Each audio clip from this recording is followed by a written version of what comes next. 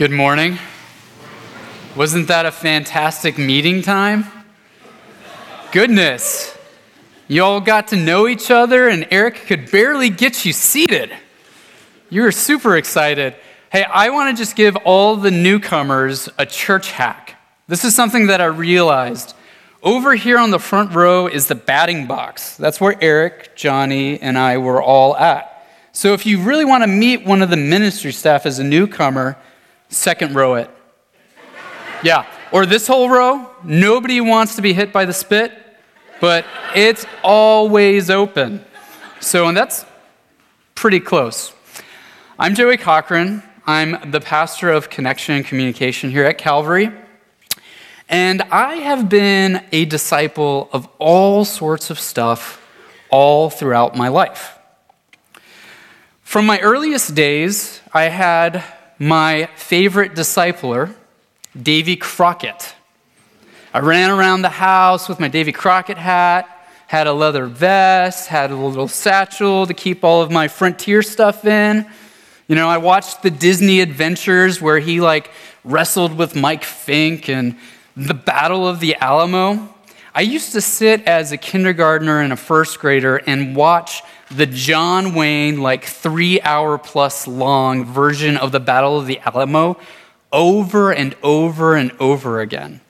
And I was such a confident, devout follower of Davy Crockett, I told my mom, and I quote, "I just know they're going to win the Battle of the Alamo this time." Not even kidding. So not only was I a devout follower of Davy Crockett, I was a future Jedi in the making. I inhabited the entire cosmos of Star Wars. I wanted to be a little Jedi on adventures with Luke and Leia and Han. I ran around the house with a lightsaber, fighting off the dark forces that were in my midst. And I inhabited other worlds that I was discipled into. I inhabited all of these worlds because of these modern myths that were given to me.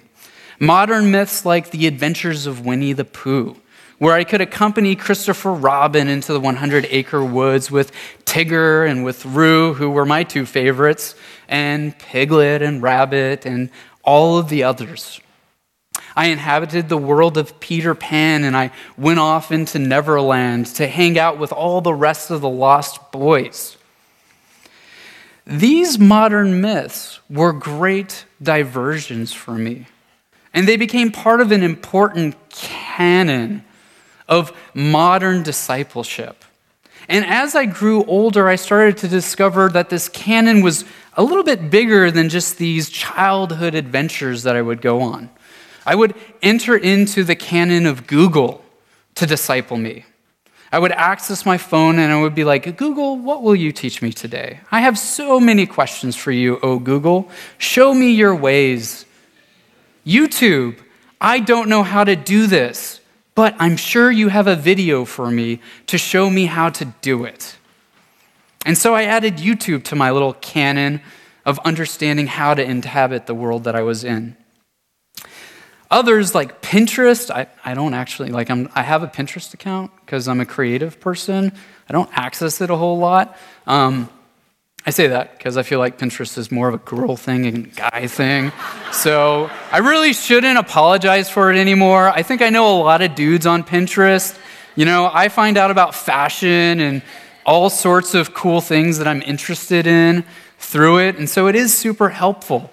But I might also go to the canon of Facebook so that I can cue all of my friends and poll them and be like, "How should I do this?" Just last night, Kendall and I got onto Facebook because we were looking for good Mexican food because Uncle Julio's had a 2-hour reservation wait time. And I was like, I'm not going to Uncle Julio it tonight. We're going to find someplace else. So Berwyn has this place called Los Corrales. It's super good. You should check it out. So you're welcome, Los Corrales. Anyway, but I added all of these other mediums, all of these other parts of my canon for discipleship because I had certain desires that I wanted to get met.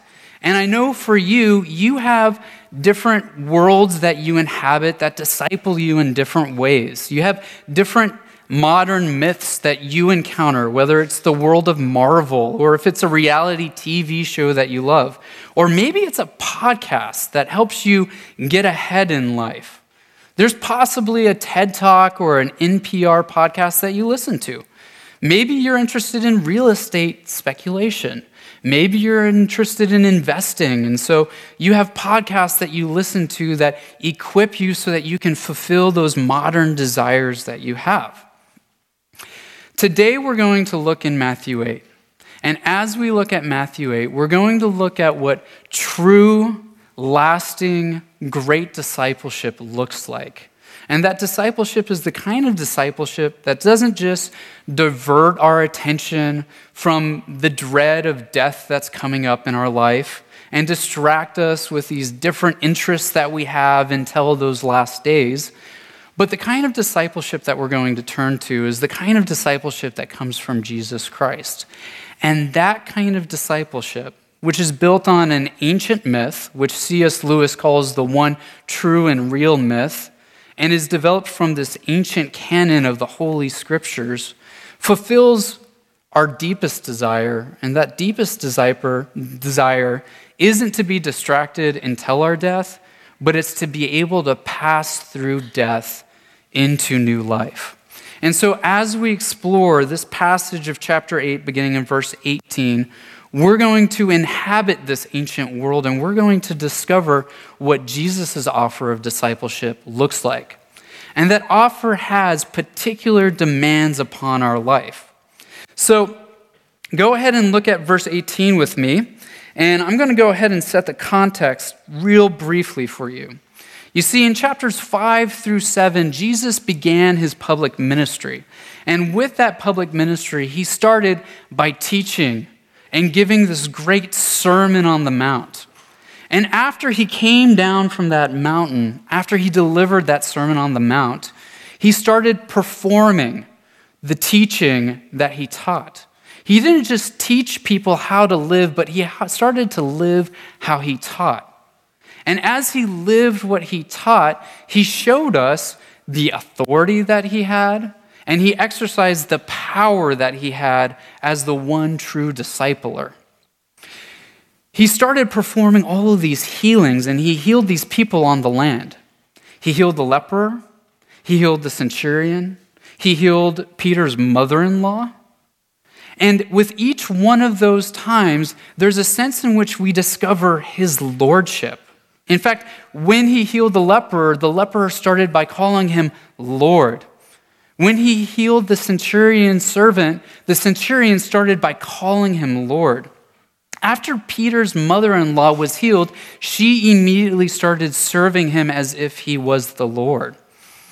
And so we come to this part of the text and we get the picture of what it costs to follow Jesus, what the demands are upon our life. And so right here, you have a scribe approach Jesus, and Jesus has just said he's going to give orders for everybody to go over to the other side. This huge crowd has gathered around him, and he says, you know what? It's time to go on a daring adventure in our own little world. All of you folk who live around the Sea of Galilee, you've probably never been across on the other side of the sea. You've never crossed Tiberias' lake and been over in the Decapolis where all of the Gentiles live. You've never been among the Gadarenes. Let's go and check that place out. And a scribe comes up to him, and let's just think a little bit about what a scribe is. A scribe is basically an ancient secretary, a person who takes down the records of what great men have said. And when this scribe comes to him and he says, I'm going to follow you wherever you go, he's committed to ride on the coattails of Jesus' success. In fact, he may have heard the Sermon on the Mount and he was like, you know what, this is really good stuff. I better start taking this down. And then when he started seeing Jesus heal all these people, he was like, whoa, this dude is not just a good talker. He's not just a great teacher. There's something significant going on here. And Jesus reminds this man who he is, that he is the Son of Man, and he doesn't have a home upon this earth. Because the scribe would have really liked being in the home of a guy who's this successful. Probably would have been a great place to be, take down a lot of stuff, eat great fruits and vegetables, be catered by other servants, because that's the kind of life that people with power and authority have. But Jesus reminds this guy that he's the Son of Man. And just like every single Son of Man after the fall, he is but tabernacling here upon this earth. This is not his home. This land that he lives in here, it's not his permanent dwelling place.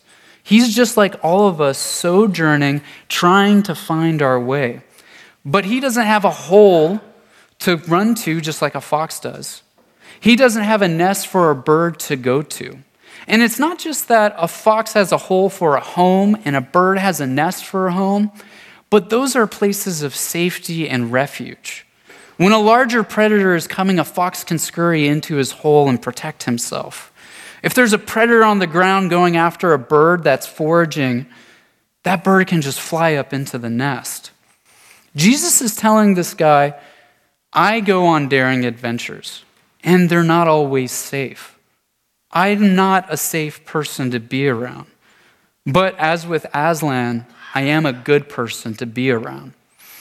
And so this scribe picks up on that, and he decides not to go with Jesus. Now another comes to him, and this one is called a disciple. And the disciple says to him, Jesus, Lord. So this person recognized him as somebody who has authority and has power. Lord, only let me bury my father, and then I'll come and follow you. Well, Jesus reminds this disciple who this person is. You are a disciple. What is the identity and function of a disciple? A disciple looks to a leader and follows him. A disciple doesn't bury the dead. Jesus says, let the dead bury the dead, because that's the identity of the dead, is to do that. Go ahead and allow the damned to bury the dead. But the devout, they need to follow me. And so he then draws a line in the sand, and he tells all of the people there in the crowd, if you're my disciples, let's get in the boats. Let's cross over to the other side. And he says that. And in verse 23, it says, and when he got into the boat, his disciples followed him. You see, the demand on our discipleship is to follow in the duty of following the discipler. We need to fulfill that duty, and we need to go immediately. We need to go on a daring adventure with him. And so they start to cross over. And the disciples that do come with Jesus, they're met with a surprise on the sea. They discover that it's truly not always safe to be with the true discipler. There are dangers that are there. And so out there on the open water, which most of them as fishermen, they've probably always hugged the shore. And if they went over to the Decapolis, they probably just went along the shoreline to get over there. They didn't just cross over in the open waters because they know how turbulent and tumultuous they can be. And so there they are, caught on the open sea, and where's Jesus? He's asleep in the belly of the boat. You can't see this story of Jesus calming the waters without rethinking about the story of Jonah. But this is a different sort of Jonah. Jesus is the Jonah who wakes up, and he doesn't say, don't sacrifice. He doesn't say, sacrifice me. No, he doesn't, because that time hasn't come yet for Jesus. No, Jesus awakes from his sleep, and he puts the sea to sleep. And the sea immediately calms by his word, and so do the winds calm. And John Chrysostom says this about Jesus when he calms the sea. He says, his sleeping showed that he was a man. His calming of the seas declared him to be God. And when these disciples saw who this discipler is, they responded with devotion. They marveled at who he is. And in fact, if you look at this last verse here in 27 in this little pericope, which is a small section of scripture, it says, "And the men marveled, saying, 'What sort is this that even winds and sea obey him?'" Because you see, if you're looking on in your Bible, in the New Testament Greek, it doesn't actually say man. It just says, "What sort is this?" And I think that's because the disciples are even beginning to wonder, is this guy actually a man? Or is he something so much more than that? He has the power to heal people on the land. He has power to calm the very deeps that we're riding on.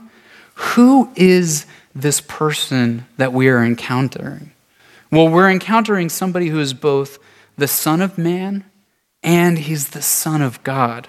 And that's what we discover in the next section.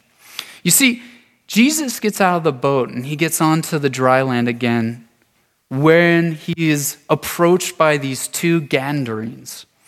And these two demon-possessed men confront him and they say to him, "What have you to do with us, O Son of God? Have you come here to torment us before the time?" You see, Jesus doesn't just have the power to heal on land.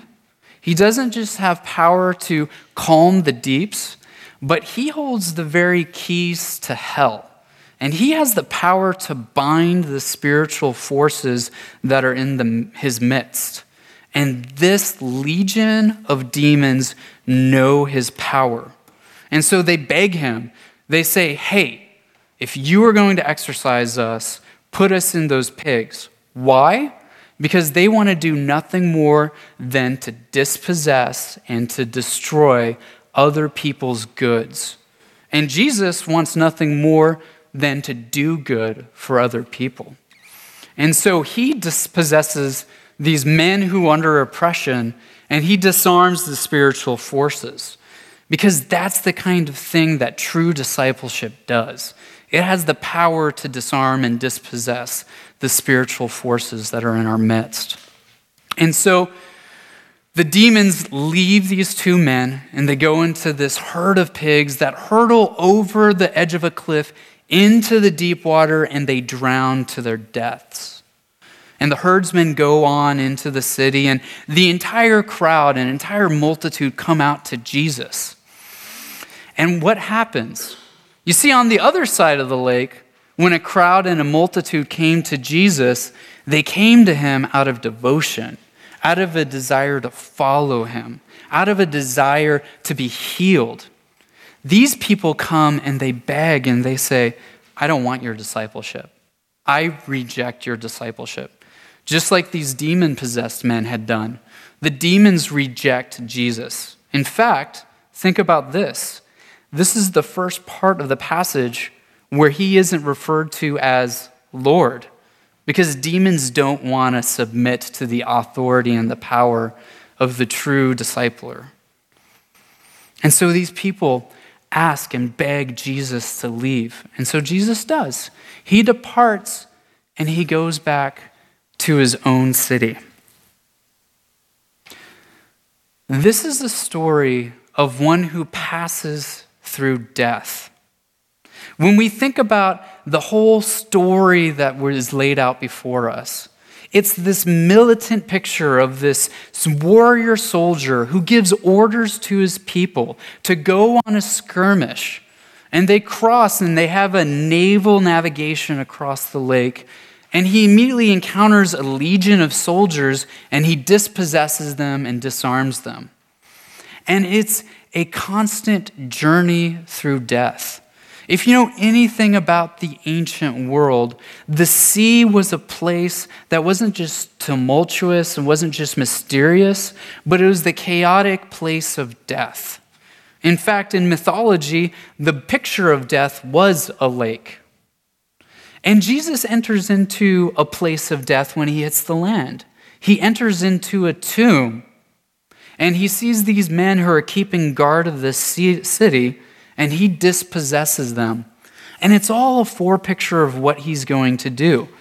There is going to be a time where he is going to enter into Hades, and he is going to preach the gospel, and the torment of demons will come to an end. They will be thrown into a lake of fire, and they will be ultimately consumed. To be with Jesus is safe because to be with Jesus and to be discipled by Jesus passes us through death into new life.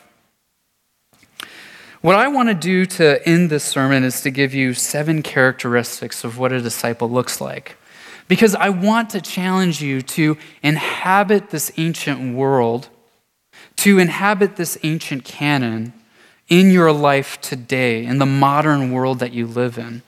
I want you to see the divine command and the divine demand upon your life to be a true disciple of Jesus. Because here's the thing about who Jesus is. You and I, we're but mere disciples. We're imperfect disciples at best. Jesus was the one and true disciple of his Father, the true Son of God and the true Son of Man, fully God and fully human, who had the power not just to be the perfect disciple, but to be the perfect disciple maker, and to create men who would have the vision to bring the gospel to the ends of the world. And that's our calling for us today too. So here are these 7 characteristics. The first one is for us to be deliberate. Being a disciple of Jesus Christ is a very deliberate process. It's just like when I was a little kid and I deliberately tick on the image of Davy Crockett, and I was very devout to everything that Davy Crockett did. It was a very deliberate process. Me logging into a podcast and listening in on how to become a great historian, because I love history, is all part of the deliberate process of my discipleship. For us, we need to go to God's word. We need to be very deliberate in learning from this ancient canon to learn from the true discipler in the process of discipleship. Another characteristic of us is discipleship is specific. In other words, you are called to a specific place and you are called to a specific ministry. If you are an attender at Calvary Memorial Church, if you are a member here, you have a very specific calling to the people around you. These people here in your midst. The older women should be mentoring the younger women here. The older men should be mentoring the younger men here. And I love podcasts, and I like hearing from a bunch of different pastors, but there is no better discipler for me than Todd Wilson and Gerald Heaston, and Johnny Cummings, and Eric Redman. Those pastors are my disciplers, and I go to them as the primary source because I'm put in this specific place. You need to reflect on what is your specific call to discipleship. Who are the people that God has put in proximity to you?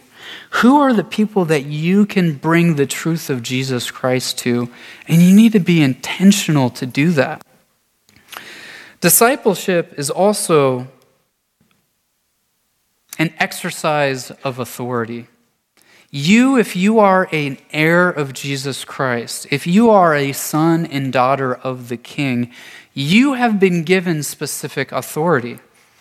The keys of the kingdom have been passed on to his people, the church. And we have the authority and the power to do daring things, to be adventurous. And all of that is part of our doxological purpose. It's part of our devotion to Jesus Christ, which is the next one. It's not just that we are exercising authority, but we are bringing glory to God by what we do as we disciple. And that's the chief aim of what we do. It's not to be a scribe who's trying to gain success and ride on the coattails of somebody else who is great. Our goal is to make Jesus' name great before all others. It's to bring glory to him. So discipleship needs to be doxological. Discipleship is fundamentally evangelical. We need to have the boldness to not just go on daring adventures, but as we go on daring adventures, we need to declare Jesus as Lord, just as the leper did, just as the centurion did, just as the scared out of their minds disciples did on the Sea of Galilee. We need to turn to Christ, declare him as Lord, and declare him as Lord to other people, because discipleship is evangelical. And here's the last one. And I saved this last one for last because it's a tricky one. It's called Christ-iconic. Discipleship needs to be Christ-iconic. What that means is that we need to be conformed to the image of Jesus Christ. Icon, image. Christ, that one's pretty obvious. We need to be conformed to who he is. So all of our cues of discipleship need to be picked up not from great people that we love to hear on podcasts or people that we see as great celebrities or heroes of our own. Our chief hero in our faith is Jesus Christ alone. He's the only true discipler that can get us to pass from death into new life. He is the only discipler that has the power to give us power and to delegate that power to us so that we can do his work for his purposes and for his glory. As Dietrich Bonhoeffer said, when Christ calls a man, he bids him to come and die.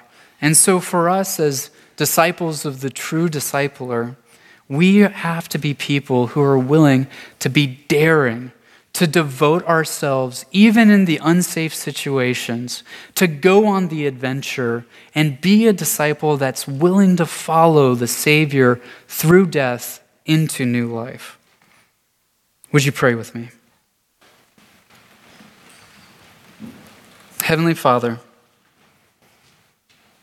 we praise you. And we worship you. You sent the true discipler and the truest disciple to ever live. And we confess to you that we are but imperfect disciples. But we are disciples nonetheless who wish to follow on the daring adventures that Christ has for us. Oh God, would you protect us from a siege mentality where we want to flee into our holes and up into our nests and build these monastic communities. We're called to go out on mission for Christ. We're called to expose ourselves, to be vulnerable. We're called to be adventurous. And in that process, we have a huge opportunity to devote ourselves to the Lord. God, if there's anybody in here today that wishes to delay their discipleship in any way, I ask you, Lord, to penetrate their heart, to convict them so that their desire would be to fall into the duty of discipleship, that they would want to lock arms with fellow Christians, dispossessing and disarming the spiritual forces that are in our midst, and inhabiting this ancient world with this ancient canon to fulfill these ancient desires that become real today in the modern world that we live in. Lord, we give thanks to you for your word. We give thanks to you for our Savior. And we give thanks to you that you've made us your disciples. Help us, O Lord, to continue in the discipleship that we've done. Lord, we should be encouraged here at Calvary because we have so many people who go on adventures for Jesus. People who are going to Greece. God, we pray for them as they help refugees. People who are willing to move from a safe and secure place to perhaps a risky, more dangerous place here in Chicago. Lord, we have disciples here that feel called to be sent out and to go on mission for Christ. Maybe they're being moved to a different city or to a different place, but they're following Christ there nonetheless. We have disciples here that are involved with Awana, that are involved with 931, that are involved with the students here at our church, and they are being deliberate and specific in their discipleship ministry. They are exercising their authority, and they are falling into the image of Christ for the glory of God. I pray for all of those people that you would continue to affirm them in their ministry, and that you would call more of us into that daring adventure. We ask this in Christ's name. Amen.